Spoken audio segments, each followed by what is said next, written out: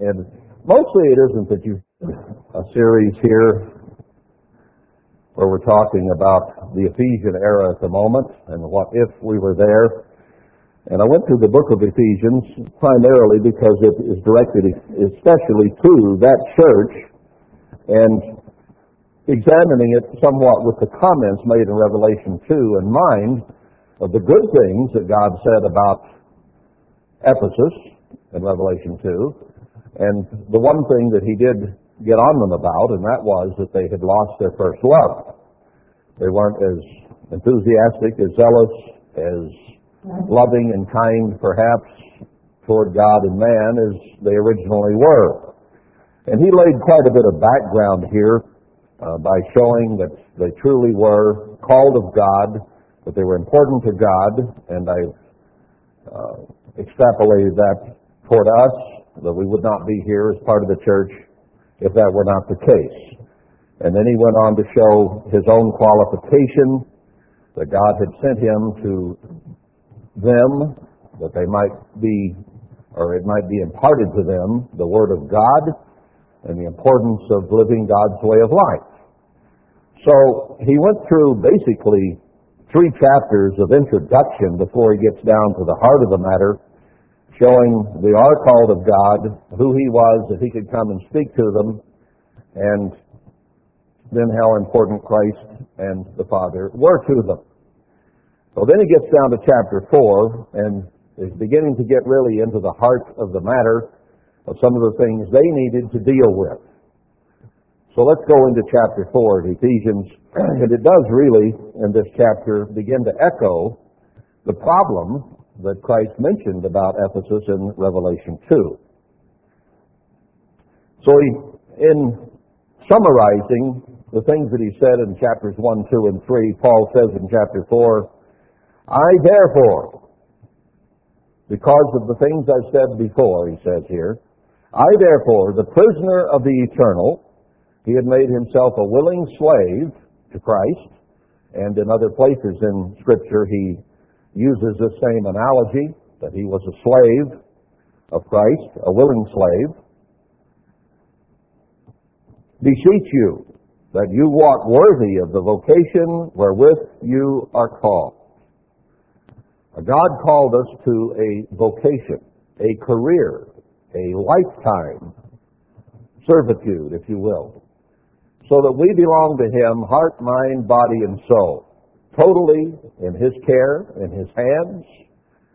When we repent, we're supposed to be, and we don't always fully accomplish it, of course. I say always, we never do. We're supposed to die, and we go into the water symbolically to die, because if you stay underwater, you will drown. So it is symbolic of us giving up this life and living a life anew. And we're brought up out of the water in a symbol of the resurrection. That which died and should have been left in the water is then to come up and lead a new life. So it is very symbolic of resurrection when we are brought out of the water after baptism. No longer do we belong to ourselves, but we belong to our Father in heaven and to Christ, his Son. Now, we always have, in that we're a part of the creation from Adam and Eve on down. So we belong to him by birth. But it is our lack of recognition of that is the problem. God knows we're his children, but it takes a long time for us to recognize that we're his children, and most people will never submit to that idea. They would rather reject God or reject God's words, and in essence, they're rejecting God. And you have the whole body of churchgoers and so-called Christians today who essentially reject all but a very few verses in the Bible. They lay claim to being followers of God in Christ and call themselves Christian, but they deny almost everything that he says. So they are Christians really only in their own mind. It's like a captain said to somebody who wanted to be a captain of a ship, to your mother, you may be a captain. To your first mate, you may be a captain. But to a captain, you're not a captain. The captain in his own mind.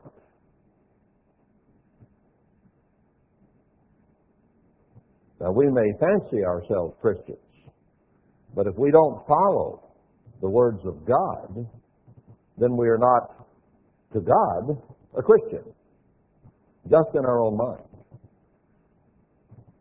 A legend in your own mind does not make you a legend in God's mind or in the mind of others. But Paul had shown by his lifestyle that his body was not his own. He rejected his past. He rejected where he was from. He rejected who he was related to. He rejected his education. He rejected everything about his past life and called it done. So the only thing about me that is valuable is that I have devoted myself to God. Paul said it doesn't matter where I came from, doesn't matter who my parents were, Benjamite, doesn't matter that I studied at the feet of Gamaliel. All of that I count as manure dropped from the behind of a cow. That's all it meant to him. Because he saw something bigger and far more important. Now, I was born in Texas. I'm not from Texas. I lived in Alaska and liked it a whole lot better, in Montana and Wyoming and other places as well, but I like better than Texas. Now, I may have been born in Texas, but what's the difference? What if I've been born in Borneo? That rhymes, doesn't it? Born in Borneo. Or wherever. Because what I came from means nothing anymore. The only thing that matters is this Word of God. Paul had bragged most of his life about where he was from and who he was and where he had been educated and how important he was. And then he said, that's just all manure. The only thing that matters is the here and now and what God has given me to do. We are not ambassadors for Louisiana or Texas or Washington or Canada. We're ambassadors for Christ. Our citizenship is in heaven, is where our citizenship is. So no longer are we a product of China or America or Africa or South America. We are a product of the kingdom of God. That is where our sole allegiance is. Now, that probably would not sound good to someone who's a patriotic American or a patriotic Russian or wherever you might have originated. But we do have citizenship papers, and we try to be good citizens of whatever country we might live in around the world. But our primary allegiance is to God in heaven. He is the one we look to first. We might say, well, I'm married to so-and-so. My allegiance is to my wife or to my husband. That's true to a degree. But your first allegiance is to God in heaven. Your first allegiance is to your husband-to-be, Christ Emmanuel. That's your first allegiance. And Paul himself even said, you might have a mate that departs. Let them depart. Let them depart. You remain faithful, regardless. Your allegiance to God is far more important than your allegiance to a man or woman on this earth. And those aren't my words. Those are the words of Paul that Christ canonized and put in the Bible. They're the Word of God. So when Paul says, I'm a prisoner of the eternal, he knew whereof he spoke. And he wants us to be the same way. That's why he says, walk worthy of the vocation wherewith you are called. You know, some people who have careers, vocations, will work long, hard hours to make that career a success, whatever they're trained in. They'll work weekends. They'll work late into the night. Back when I was running a little construction business, I would work sometimes 14, 16, 18, even 20 hours a day at times. I wanted to succeed at what I was doing. Now, that may have been stupidity in some ways, but you can't say it wasn't devotion. You can't say it wasn't zeal and interest in what I was doing. It was important to me. Now, it was out of balance, I'll say that.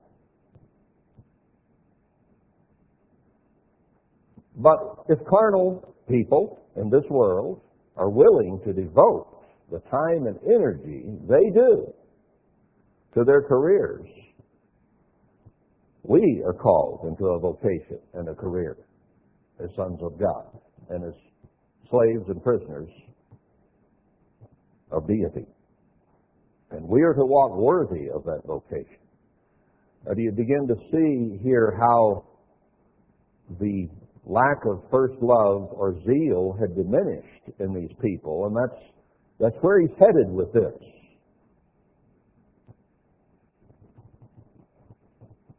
The energy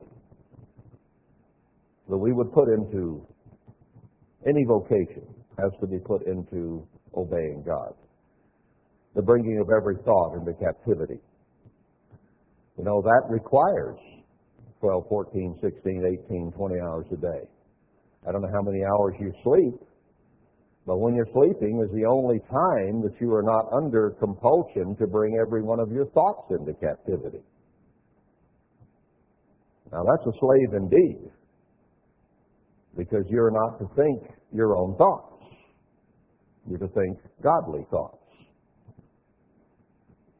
We like to think our own thoughts, don't we?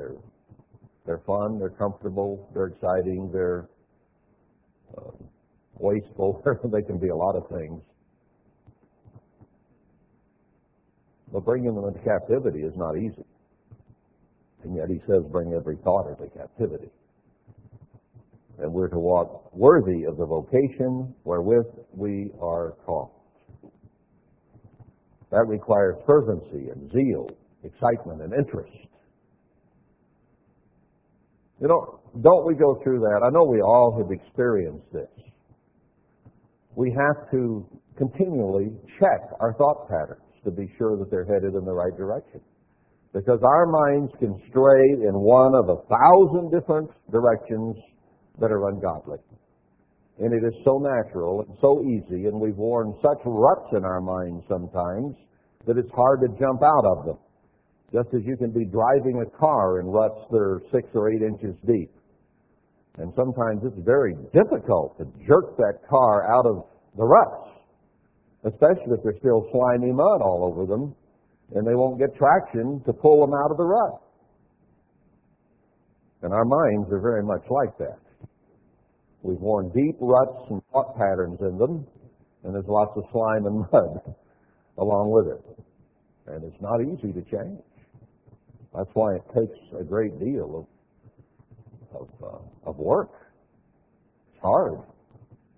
Well, we can float along, and we can allow our minds to idle in 1,000 different directions. But we need to be aware every moment that we are alive, that we're alert, that we're awake, of the way our minds need to be going. I mean, we may be doing something completely physical, but are we doing that thing the way God would do it?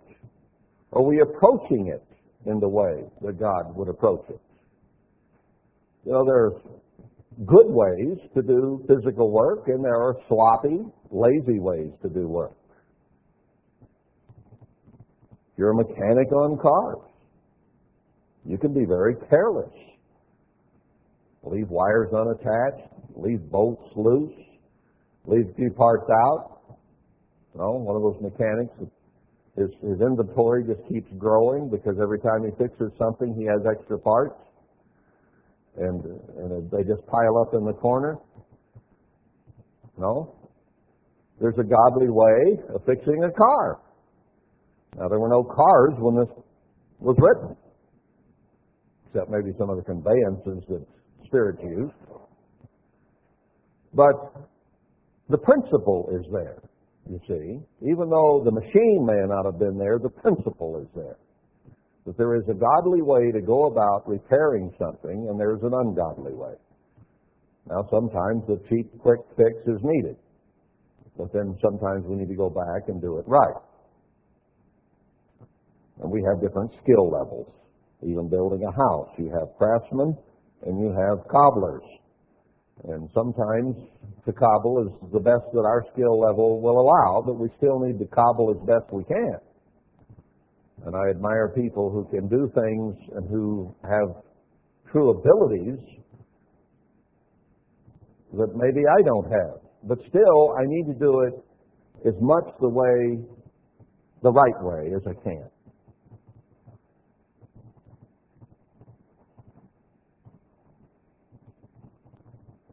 Okay, so let's walk worthy of the vocation wherein we're called. And here, then, it shows the attitude to do it in. Work hard at it, do it right, and do it with all lowliness and meekness, with patience, long-suffering, forbearing one another in love.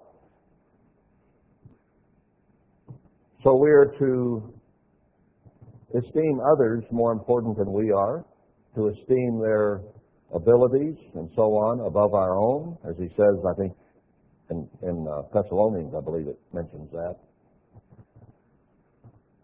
Not to be high and mighty, not to be proud, to have a lowly mind, a meek mind,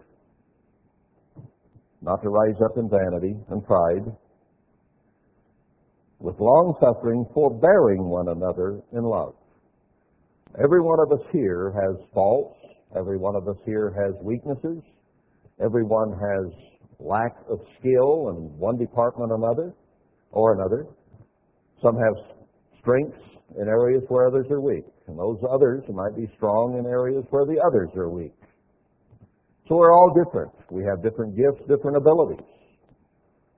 And we have to be very, very careful that we don't look down upon one another in an area where we might not have a weakness. Because every one of us has them. It's just that we look at a certain person and say, well, why are they like that? Well, I don't know why they're like that, but they are. Have mercy, have compassion, have love, have feeling for them. Try to help them. Try to set an example for them. Maybe you're strong in an area they're weak. Well, flip the coin over. Maybe they're strong in an area you're weak.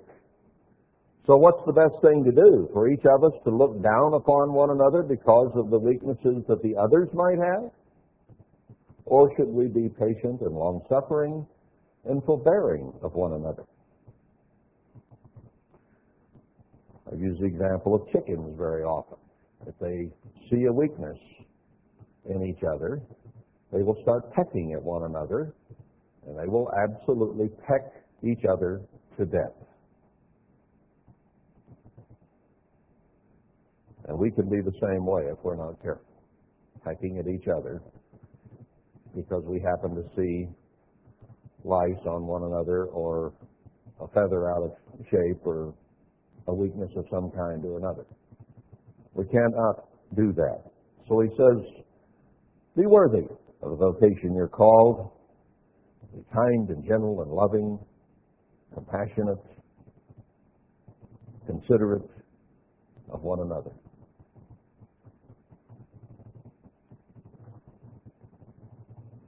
Endeavoring to keep the unity of the Spirit in the bond of peace.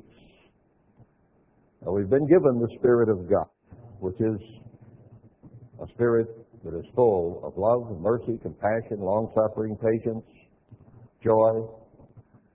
Those are the fruit of the Spirit, plus a few more. That's the Spirit we've been given, not to walk in the carnal, lustful, vain, egocentric pride of life, but to walk in meekness and humility with one another. And God wants us to be unified in a bond of peace. I would hope that anyone who visited here would go away with the impression that there is a group of people who live in peace. They're unified. They're close. Wouldn't it be a sad testimony if they came to visit and said, you know, all I could hear was people down-talking one another in that group. Well, they got somebody here with new ears they could bend about so-and-so and so-and-so and such and such. Wouldn't that be sad if they walked away from here saying, yeah, man, those people don't get along at all. You should hear the things I heard. They just unloaded on me. I would not be surprised in any group that that's the way people did, because I've seen it happen over the years. But let's not let it happen here. If anybody comes and visits here, they need to go away with the impression that we love one another, that we're close, unified. We live in peace and harmony. And once in a while somebody will say, well, we're just not very unified, or we don't seem to have enough love, or people aren't friendly enough, or whatever. All right? Fix it. Don't complain about it to someone else. Fix it. Be friendly. Slobber all over them. What's it going to take? You can become a party of one to build peace and unity and friendship and close ties. Sometimes your advances are thwarted, however, are they not? So you try to be friendly with somebody and you don't get anywhere. Well, don't give up. Just keep on keeping on after them. Try to be as friendly as you can. Just grin from ear to ear. Be friendly. Be outgoing. Be warm. Be compassionate. Be forgiving and forbearing. I read something the other day. I don't remember where it was, but it says everybody loves somebody who loves them. You know, if somebody just makes it clear that they really like you, it's hard not to like them, isn't it? It's easy to dislike somebody every time they see you, their nose turns up. Ew, I smell something. It's hard to like them. But if you find somebody that just seems to really like you, whether you deserve it or not, it's hard not to like them in return. And we gravitate to those people because we feel warm and good and comfortable with them. So it's our job as a party of one, is it not, to make everybody warm and comfortable with us? Now there's a challenge. But that's what we're to be endeavoring, working at, becoming. The unity of the Spirit, in the bond of peace. So it's not just human beings trying to make peace, but it's calling on the Spirit of God, who has the power. If we walk in the Spirit, then we can become peacemakers. There is one body and one Spirit. We could go to 1 Corinthians 12 here very easily and spend the rest of the day talking about unity and how one part of the body, if one part of the body suffers, the rest of the body suffers, and so on. It's a scripture we're very familiar with, and it certainly applies here. But Paul is talking about the same subject here in Ephesians that he was talking about in 1 Corinthians 12. So I'm not going there to keep moving forward, but he's saying some of the same things here. There is one body. We are one body here. Now you, yourself, are one compact body. And you have all the different parts that God designed into a body. And you want your body to work in harmony, in peace, and not have your hand as an enemy of your head, or your foot as an enemy of your rear end, or whatever. You want it to all work in harmony and coexist without pain. And you know that when you get a backache or a foot ache or a pinched finger, that your whole body hurts and feels sorry for the finger that has been pinched in the door. Is that enough said? We are all one body here. We're all part of the same body of Christ. And He suffered throughout His entire body and then died for us. So not one part of His body did not suffer. Therefore, He can be a type of the rest of us. Now, well, He'll say it here. I'll get to that in a little bit, maybe. Now, He went down into the grave, completely dead. And when He came out, He ascended above and He was completely healed. So that which had hurt all over now did not hurt anywhere.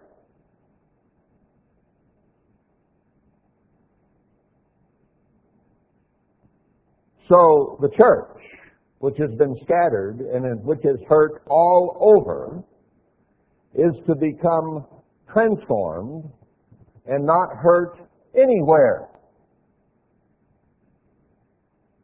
That is the goal and the purpose we should have in mind in living here with one another. And what a golden opportunity it is to have a collection of not eclectic but common people who have all the different weaknesses of mankind collected right here. And to have the opportunity to overcome and change that and to become something that would be admirable to anyone, anywhere. Now, they may resent us, they may hate us when we achieve that. That's okay. Because Christ said, He and His Father are one, and there's no variance or turning between them. They are totally unified, and the world hates them. The whole world hates the Father and Son, even those who call themselves Christians. They hate what they stand for. They hate their laws. They hate their instructions. They want to do what they want to do. So, if they see us unified and living together in love and appreciation and respect for one another, they will appreciate that that exists, but they'll hate what it took to get there. Just like people love obedient, respectful, loving, well-behaved children, but they hate the process that is required to accomplish it. They want the result, but they don't want the procedures. So they wind up with a society of children that we have today in this world that are belligerent, stubborn, rebellious, disrespectful, wild, undisciplined, untamed, and they don't like that. But if you choose to chasten your child, they'll take them away from you. So they love the effect, but they hate what it takes to accomplish it.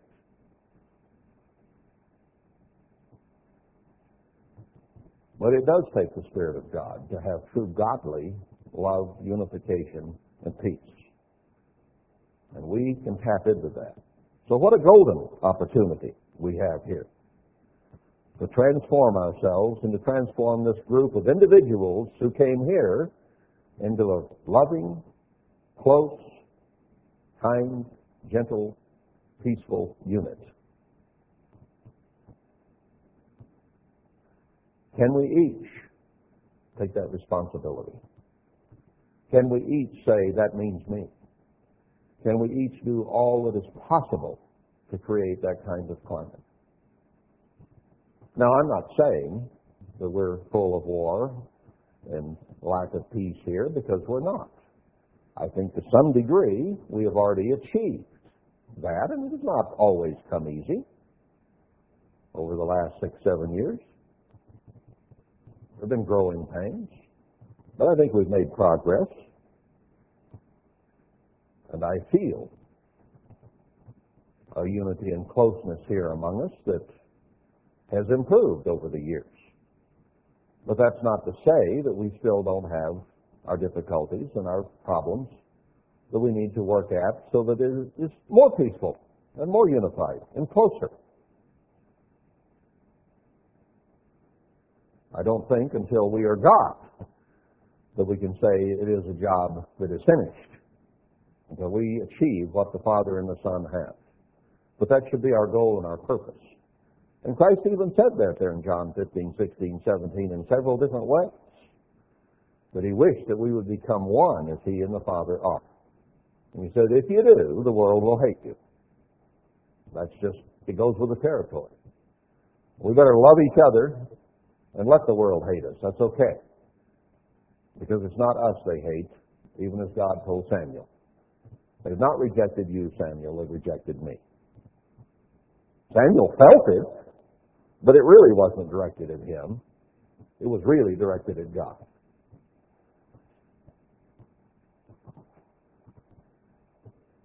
So he says there's one body and one Spirit. That Spirit should impart the attitude of God. We cannot anymore have our own attitudes. We must come to have the attitude of God. But we fight our attitudes, don't we? Somebody told me just before service that sometimes he or she has bad attitudes. And I acted really surprised. And I said, well, I'm sure glad I don't. But I do. And I have to fight them and work through them. Most of my bad attitudes aren't about you. Most of them are about my own self, which is what this person was indicating when that was mentioned. I know it's me. Well, it's usually me too. Although once in a while I'll grumble under my breath. People. People are problematic. People have problems. People create problems. We all do. But there's where we need the Spirit of God to help us deal with other people's attitudes. Because we have our own and they have theirs. And we all need to be working at having God's. You know, anything that comes up in life, anything that comes up all day long, any hour of the day, any minute, you have an attitude. One way or another, don't you? You always have an attitude. I'm not saying a bad one. You always have a response. You always have a way of looking at whatever happens to be on the screen at the moment of life. Now, those attitudes can be godly, they can be carnal, they can be selfish, they can be loving and giving, they can be all kinds. But the point is, no matter what is said, whoever says it, you're going to have an attitude about it. Yes or no, good or bad, for better or for worse, whatever. So what it boils down to is you have to be sure that your attitude toward life, toward a person, toward what is said, toward what is seen, is a godly outlook and attitude. That's what attitude adjustment is about. It's looking at things the way God looks at them. And the human mind is carnal and enmity against God, and wants to walk after the flesh and wants to have human responses. Disgust, look down upon, lift self up above, laziness, not caring, whatever. We can have all kinds of different attitudes. So what life is all about, really, is attitude adjustment. And we have to constantly be filtering and analyzing our attitudes. Is this the response, the attitude, the approach that I should have toward whatever's on the plate at the moment? So that we are continually sorting, selecting, deciding, changing our approach. I think we experience that, but maybe we have to put it in words and define it a little bit so that we are aware of what we need to be doing. Because it's so easy to go through life thinking just as a human being would, without filtering every word, every thought, every attitude that we have. And that's what we're called to do, is filter those things, fix them, change them. And it is every moment you're awake, challenge and battle to be sure your attitude is right.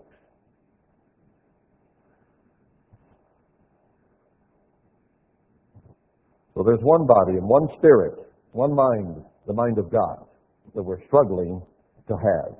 It doesn't come easy, because we are prone to walk in the flesh. Even as you are called in one hope of your calling, we're all called to the same hope, the glory of God, to be in the kingdom of God, to live forever in peace, happiness, security, and without animosity and fear and frustration and all of the things that we're dealing with here in boot camp. This life. All that will change. All that will be different. So we all have the same calling, the same purpose here. We all want to be in the kingdom of God, or we would not be here going through what we are going through. It would be far easier to approach life in a different way. If you feel like lying, lie. If you feel like stealing, steal. Feel like committing adultery, go for it.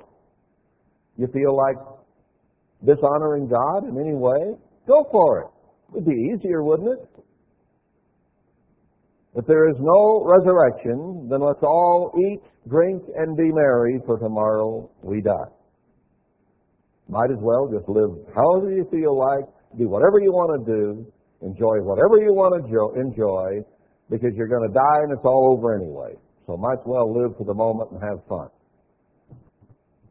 That is an approach and attitude to life that this entire nation and the entire world, for that matter, has adopted. And hey, if I did not have hope in a resurrection and change, that is the way I would live. I would not fight myself. I would do whatever I wanted to do.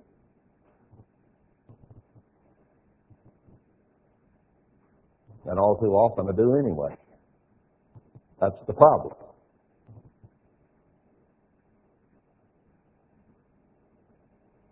But we are convinced, aren't we, that it is worth it to control our thoughts, our energies, our minds, our drives, our desires, our feelings, and bring every thought into the captivity of Christ, so that He might show mercy and grace and give us eternal life and well-being and happiness and a wonderful world tomorrow. That's the reason we fight. That's the reason we try to and work at keeping our attitudes where they ought to be. So we have one hope of our calling and one God, one faith, one baptism. We're in this together, is what he's saying. One God and Father of all, who is above all and through all and in you all.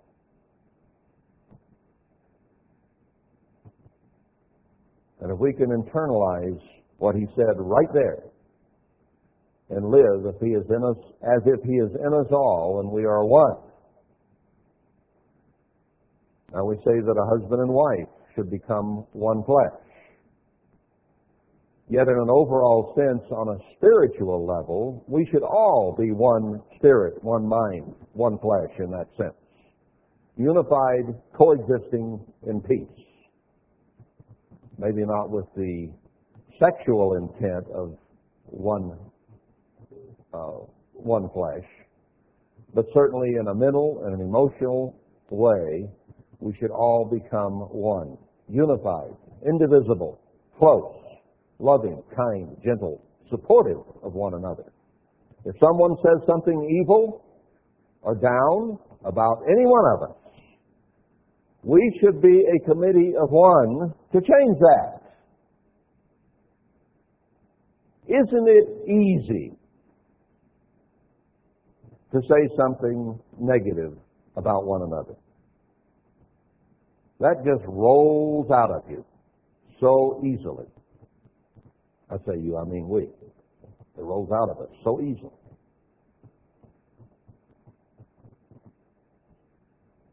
But if someone says something negative about someone, can't you find something good to say about them? Well, maybe so, but they're this, they're that. They're not all bad. Like we say about one another once in a while, you're not all bad, I don't care what you say. We use it as a joke, and it is meant that way. But we're here to encourage and strengthen and build up, not tear each other down. So can we decide that our individual policy will be to uplift, to speak well of someone? Sure, we all have our faults. We all have our weaknesses. Does anybody deny that? We don't like them broadcast, do we? But we all have them. And in our heart of hearts, we know most of what ours are. And we can see perceived weaknesses in each other, and some of them are true. They're not just perceptions. We have them. And sometimes they're obvious to others. But does that mean we need to talk about them all the time? Does it mean we have to point them out constantly? Does it mean we have to be negative? No, it doesn't. It means we need to take that which is natural and normal to complain and gripe about each other and find something good to say. And if you can't find anything good to say, then don't comment. That's a phrase I remember from earliest life. My grandmother and my mother drilled that in me to almost no avail. If you can't say anything good about somebody, don't say anything. Most of us probably heard that expression growing up and sort of flipped it aside.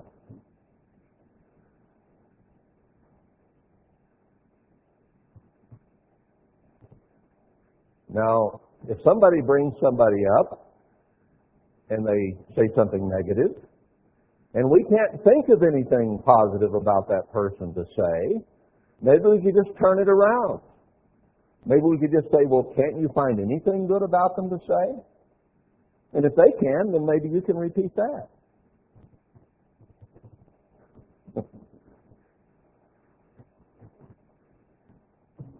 There's bound to be something. There is not anyone here. I think I can state this without any hesitation. There is not anybody here that is all bad.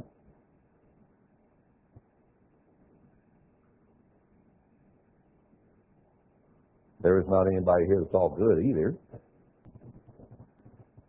You know, give it to them with one hand, take it away with the other. No, we're all a mix of weaknesses and strengths. So what we need to do is we need to emphasize our strengths.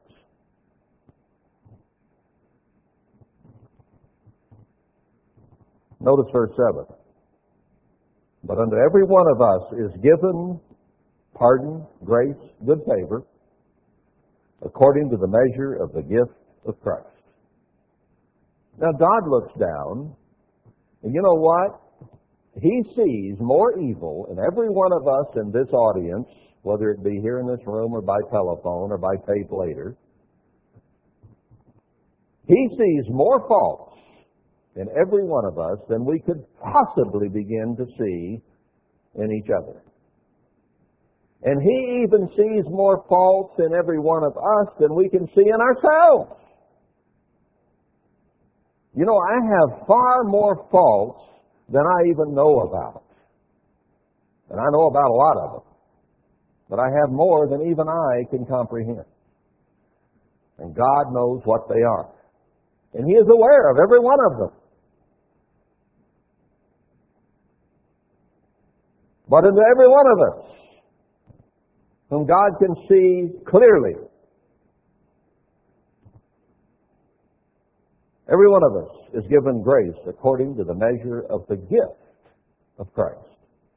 He is loving, He is forgiving, He is long-suffering, He is patient. He embodies the Spirit of God.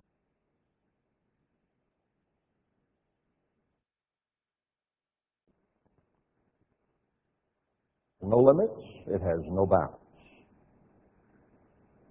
Even those few who go into the lake of fire, once the plan is complete, are going to die because of the mercy of God. Because they are so intransigent, so stubborn, so rebellious, so hateful, so vilifying, that they will not accept the way of God. And therefore, they are so miserable that it would be unmerciful to allow them to live. So God will in mercy turn them up so they do not have to live in that kind of an environment, the environment of their own mind. Now, Satan and the demons may have to live forever with an unrepentant, rebellious, recalcitrant attitude. They were given more in some respects. And they were given eternal life, or immortality, maybe would be a better word. And they rebelled. And they may have to live with that rebellion. And that is one of the key reasons that God has made us human instead of eternal. So that if we will not repent, if we reject Him entirely and totally, He can remove us from consciousness, so that we do not have to live in bitterness, and animosity, and anger, and hate, and rebellion throughout eternity. He mercifully made Adam and Eve human, and all of us ever since. Now, if we will make the change and come to think like He thinks, He'll give us the gift of eternal life, and He will give us life eternal under beautiful conditions, with no pain, no tears, no remorse, no fear, no guilt, no frustration. So His mercy endures forever in both directions, doesn't it? He will kill those who make themselves miserable and would always be that way. And He will give eternal life to all of those who are willing to go His way. So understand, even though He understands us and knows us inside out better than any human being can know another. You know, you can live with somebody for 50 or 60 years and still not really, truly, fully know them. You know a lot about them. You know a lot about their reactions. But there can be pieces and corners of their heart and mind that you never come to know. But God can see through all that and knows each of us completely and perfectly and ponders our hearts, minds, and attitudes continuously. And yet, as weak, as pathetic, as small, as ineffective and inefficient as we are, and incompetent as we may be, spiritually speaking, He's given every one of us a measure of the gift of Christ, His mercy, His good favor. What an incredible thing. Whereof He said, when He ascended up on high, He led, my margin says, a multitude of captives and gave gifts to men. When He arose from this earth and ascended into the heavens, only 50 days later, He sent His Spirit, Spirit of God, to dwell in mankind. And those men, those people, submitted themselves and became captives or slaves to God through the power of the Spirit and repentance of the walking the way of flesh. Willing captives, and gave gifts to men, the gifts of His Spirit. We need to pray continually that God give us more of His Spirit, more of the gifts of His Spirit, so that they exude from us. Now that He ascended, what is it but that He also descended first into the lower parts of the earth? Yes, He ascended into heaven glorious, triumphant, perfect. But carrying our sins, He descended into the bowels of the earth, into the grave, into death. Not because of His sin, but because of ours. He that descended is the same also that ascended up far above all heavens, that He might fill all things. He is going to make us into glorious, eternal beings, with light and heat and fire, and constantly good attitudes, to help create a beautiful, peaceful world down here in the millennium and the great white throne judgment, and from there ever after. So He was willing to go into the bowels of the earth and die, so that He might ascend and live, and bring us to live in Him and with Him forevermore. That's His goal and purpose. And then Paul indicates one of the ways that he is setting about accomplishing that. It says, and He gave some apostles, some prophets, some evangelists, some pastors and teachers. Now, just reading verse 11 of Ephesians 4 gets some people so angry they could spit nails, because they resent offices, they resent authority, they resent another human being who sweats and stinks like they do being in a position of authority or teaching or above them, if you want to use the word above in any way. Some have even gotten very upset that a minister would stand up on a platform above the people. And yet you find in Nehemiah that they built a platform way above the people so that a vast crowd could see and hear better. But people resent that. Actually, I'm standing on a rubber mat up here that's probably 3/8 of an inch thick or more, so I'm elevating myself. And I have heels on my boots, and that kicks me up there almost to the level of a human being. Not even average. I think 5'10" for men used to be average. It may be going up a little bit now with degeneracy and higher levels of that people are attaining. But I never was even average height. Too bad. I'm going to try to act like a people anyway. Well, no, I'm going to try to act like a God. That's tougher. But you know, God did set offices in the church. He had a purpose in it. That's what He's trying to get across to these people.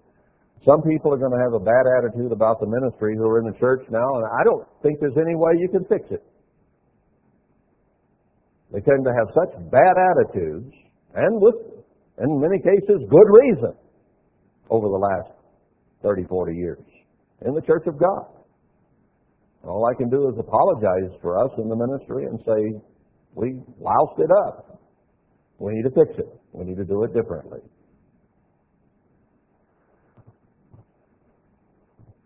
But he gave those things. He gave those offices.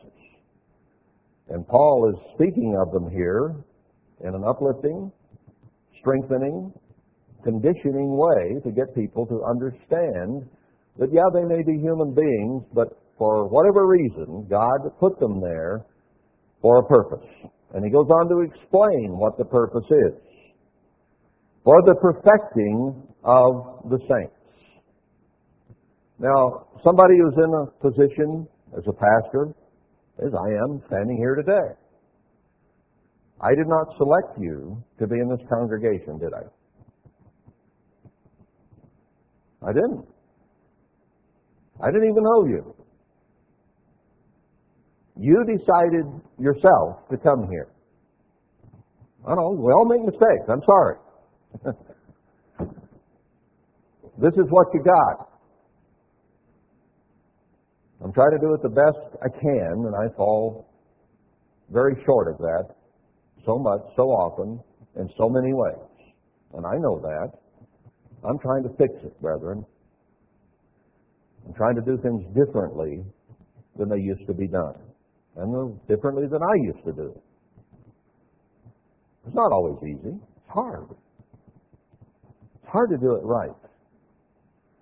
It's hard to live a human life correctly, and it's certainly hard to be a minister correctly. On top of it. Not easy. I'm supposed to lead you in spiritual ways. And me being a human being, that's very difficult to do. And it puts a lot of pressure on. But for the perfecting of the saints. Now, all of us here are imperfect, including me. But it's my job to move us all in the direction of perfection. Now, sometimes they say of the ministry, they done quit preaching and started meddling. That is, they began to talk about things that affect us personally. And if something is mentioned that might be a shoe that fits our feet, it is so natural and so human to take umbrage at that, to be upset by it, to be pinched by it, to be frustrated by it, to think he's preaching directly at me. And not very frequent, but fairly often, somebody will think, well, you were just talking to me. Why did you single me out? In many cases, I'm absolutely floored by that because they hadn't crossed my mind at all. They weren't as important as they thought they were. Smile. I may have thought of an example that came from something I saw in somebody 40 years ago, 30 years ago. And that came to my mind, and I said it because it's something that has probably been a problem with hundreds of people that I've spoken to over the years, thousands of people. You do not have a unique set of problems. Well, you do in one sense, because each of us is unique. But we do share commonalities. We do share many of the same problems. Because in human nature heads toward the same difficulties, generally speaking. I couldn't name 5 problems. Just pick that number out of the air. Let's be generous. I could not name 10 problems. Any set of problems that just came to mind, I could not name 10 of them. But all of us here do not share at least one of. And probably 7 of. Can't be done. But most of the time, I do not single out individuals to preach at. Once in a while, an example will come to my mind and I'll start talking about it, and then maybe it'll pop into my mind, well, there's some here that have that problem, and I might think of 1 or 2 or 3 or 5 or 40. Not always, sometimes. But it is my job to perfect the saints. And if there are imperfections, then I'm not meddling, am I? I'm talking about things we all need to change, to grow in, to overcome, and to be different in, so that we might become more mature and more perfect spiritually.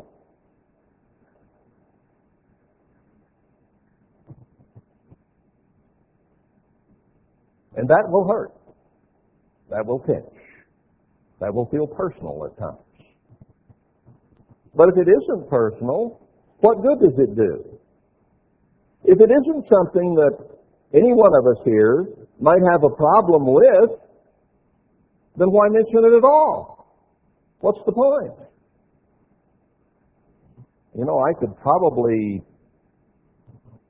go to some books of poetry. I might go to some high-class literature if it exists on the earth. I might be able to find some philosophically high and mighty things that we could talk about here in church, and we could begin to speak in very high-sounding language and great drama of the wonders of the human mind and how great we all are.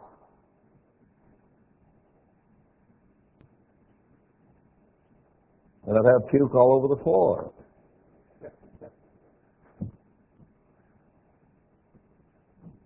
Because we're human. And because we do have faults and imperfections. Sure, you could skirt about the issue. Sure, you could talk high and mighty things. And perhaps we need to do that at times. But at the same time, we need to cry aloud and spare not and tell God's people what their sins are, so that they might work on them and overcome them. It isn't the purpose to condemn us all. It's the purpose to educate us in what all the nuances and ins and outs of our attitudes are, so that we might work at improving them, perfecting them, changing them, and becoming more what we ought to be. So if we read about the Ephesian church, what if we were the Ephesian church here in the end time? Well, then we should consider what God says to the Ephesians. And the things we're talking about today are that. I was going to finish at least one chapter today. Anyway, for the perfecting of the saints, for the work of the service to the people, the ministry, for the edifying of the body of Christ, to edify it, to make them, to inspire, to encourage, to strengthen, to show compassion for, and mercy to. To edify means to uplift and to help. So, to perfect, you need to point out the imperfections so that those might be overcome. To edify, you need to do what Paul did here at the first part of this book. To help them see that they truly belong to God and are important to God and are important to one another. That's what edification is all about. To help lift up. So you have to analyze and point out errors that need to be fixed. At the same time, give encouragement and strengthening so that we might feel like we can walk out and still survive and move forward. And it is a challenge to do both of those. But what you notice in Scripture, when you go through this book, through Corinthians, through Psalms, through Isaiah, Jeremiah, and Ezekiel, through any part of the Bible, it'll get really nasty, won't it? And how God forbids sin and hates sin and is going to punish for sin and I'll bring judgment on you for sin. So it can get really gloomy and then He'll change and He'll say, but I love you and I want you to do better and I'm going to show mercy on you and I'll give you the gift of eternal life if you'll just follow me, and I'll pour out blessings from beneath and blessings from above. So He constantly in the Bible is push and pull. He's constantly correcting and encouraging. About the time you read some of those scriptures, you just begin to feel like the lowest thing on earth, then it'll change and it'll get encouraging. About the time you begin to feel like I can whip the world, it'll go the other way again. So it's all through Scripture it's that way. Old Testament, New Testament. For the edifying of the body of Christ, the church. Till we all, here's the purpose, till we all come in the unity of the faith and of the knowledge of the Son of God to a perfect, to a mature man, to the measure of the stature of the fullness of Christ. See, now that is the purpose. That's why we have Sabbath services. That's why we have a ministry instead of just a round table discussion or a consensus or whatever. Even when there was the gift of tongues there in 1 Corinthians 12, where people could speak in different languages, and in Acts 2, Paul said that that is a gift from God to impart understanding. It's not to speak gibberish and roll on the floor. That is not the gift of tongues. That is the gift of demons. But languages, so that others might understand in their own tongue. We don't need that now. We all speak English, more or less. We don't need tongues right now. When we need them, we'll be given them. And they needed them then because they were going into areas of the world that they did not speak the native tongue of. So God gave that gift so that people might understand. They were speaking Chinese, but you understood it as Hebrew or Spanish or whatever. It was a gift.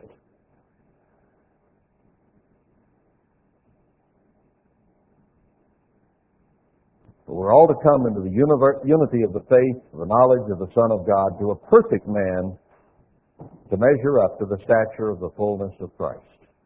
That's what the ministry is given for, to help do. And that's why we have a formal service of teaching and preaching, and Paul preached. People say, well, we don't need preachers, we don't need preaching. And he even called preaching foolish. And yet he kept doing it, didn't he? He had been called to do that. He had been instructed to do that. So preaching, sermons, are to be given in the church of God, so that we might all come to be more like God is. That's the purpose. And yes, it does seem foolish in one sense, and I think that's what Paul meant. The one man who breathes and sweats and stinks and has problems, and yet he is commissioned to speak to and teach others because of the gift that God has put there to allow that, and it's needful. It's easy to despise and look down on because very often we can see flaws in whoever the speaker might be as a human being. But we have to rise above that, understanding the purpose for which God put them there. You know, not any one of us is ever qualified truly to speak to other human beings, because every one of us is flawed. And even said of Aaron the high priest that he had to offer sacrifice for himself and bathe himself and cleanse himself before he could go in as a representative of the people into the Holy of Holies before God and present himself and them to God. So it is not any different now than it has ever been. I have to pray for forgiveness, for mercy, for compassion. And I have to pray for inspiration and guidance, that God will put His words in my mouth every day that I speak to you. Because I want it to be God's words, not Darryl's words. God called me to this job. I have no doubt of that as I look back in my life. Did I deserve it? Am I fully qualified for it? Not a chance. It's a job I have to do in spite of myself. And I pray continually that God will use me to inspire, to encourage, to strengthen, to correct, to lead you in spite of myself. And you have to look at it the same way. You have to look at the instruction and the guidance that's coming through the eyes of the Word of God, not through the one who is expounding it and saying it. And I realize that that is a very difficult chore, because I don't think I've ever gone to a service in the Church of God in my life that I was not, to one degree or another, analyzing the speaker. And that's not wrong. But if you analyze and you see faults in the speaker, understand that that is going to be the case. And rise above it. Look above it. Look at what is being said from the Word of God, so that you're looking at that and what is being said is opposed to the one who is saying. Because if you want to find fault, you will not fail. It can be done, and is common. So it's a burden to speak. It's a pressure to speak. Now, we don't have thousands of people listening at this point, but even speaking to 1 or 3 or 10 or 40 or 100 creates a pressure in itself. Speaking with one of you individually, one-on-one, creates pressure on me. Now, I'm not asking for sympathy here. I'm explaining something. It comes with the territory. I have to constantly analyze my attitude, my approach, what I'm saying, how I'm saying it, because I want you to benefit if you talk to me, whether it be praise or whether it be correction and guidance. I want it to be done in a way that will help and enhance your life and make you more like your father and your husband to be. That's a challenge, and it puts a pressure on me every day in every conversation. And it's not easy. So I know, I've been on the other side being preached at, and I have seen faults and problems in the people doing the preaching. So I have to look for the good in the words, not the evil in the person. And you have to do the same. That's what forbearing one another, loving one another, and being unified together is all about. It's not just about each of us in the congregation toward each other, but it's in those who have been put in a position of leadership in dealing with you and you with them. That also is not easy. It's not. For you or for me. So let's all come to the unity of the faith and the perfection and the attitude and the maturity of Christ. Because if we fall short of that, we will find fault with one another, and we will discount one another and discount what each of us is trying to accomplish. And that hurts us all. We're here to be one flesh, one mind, one body, one spirit. So we all come to the unity and the measure of the fullness of the stature of Christ.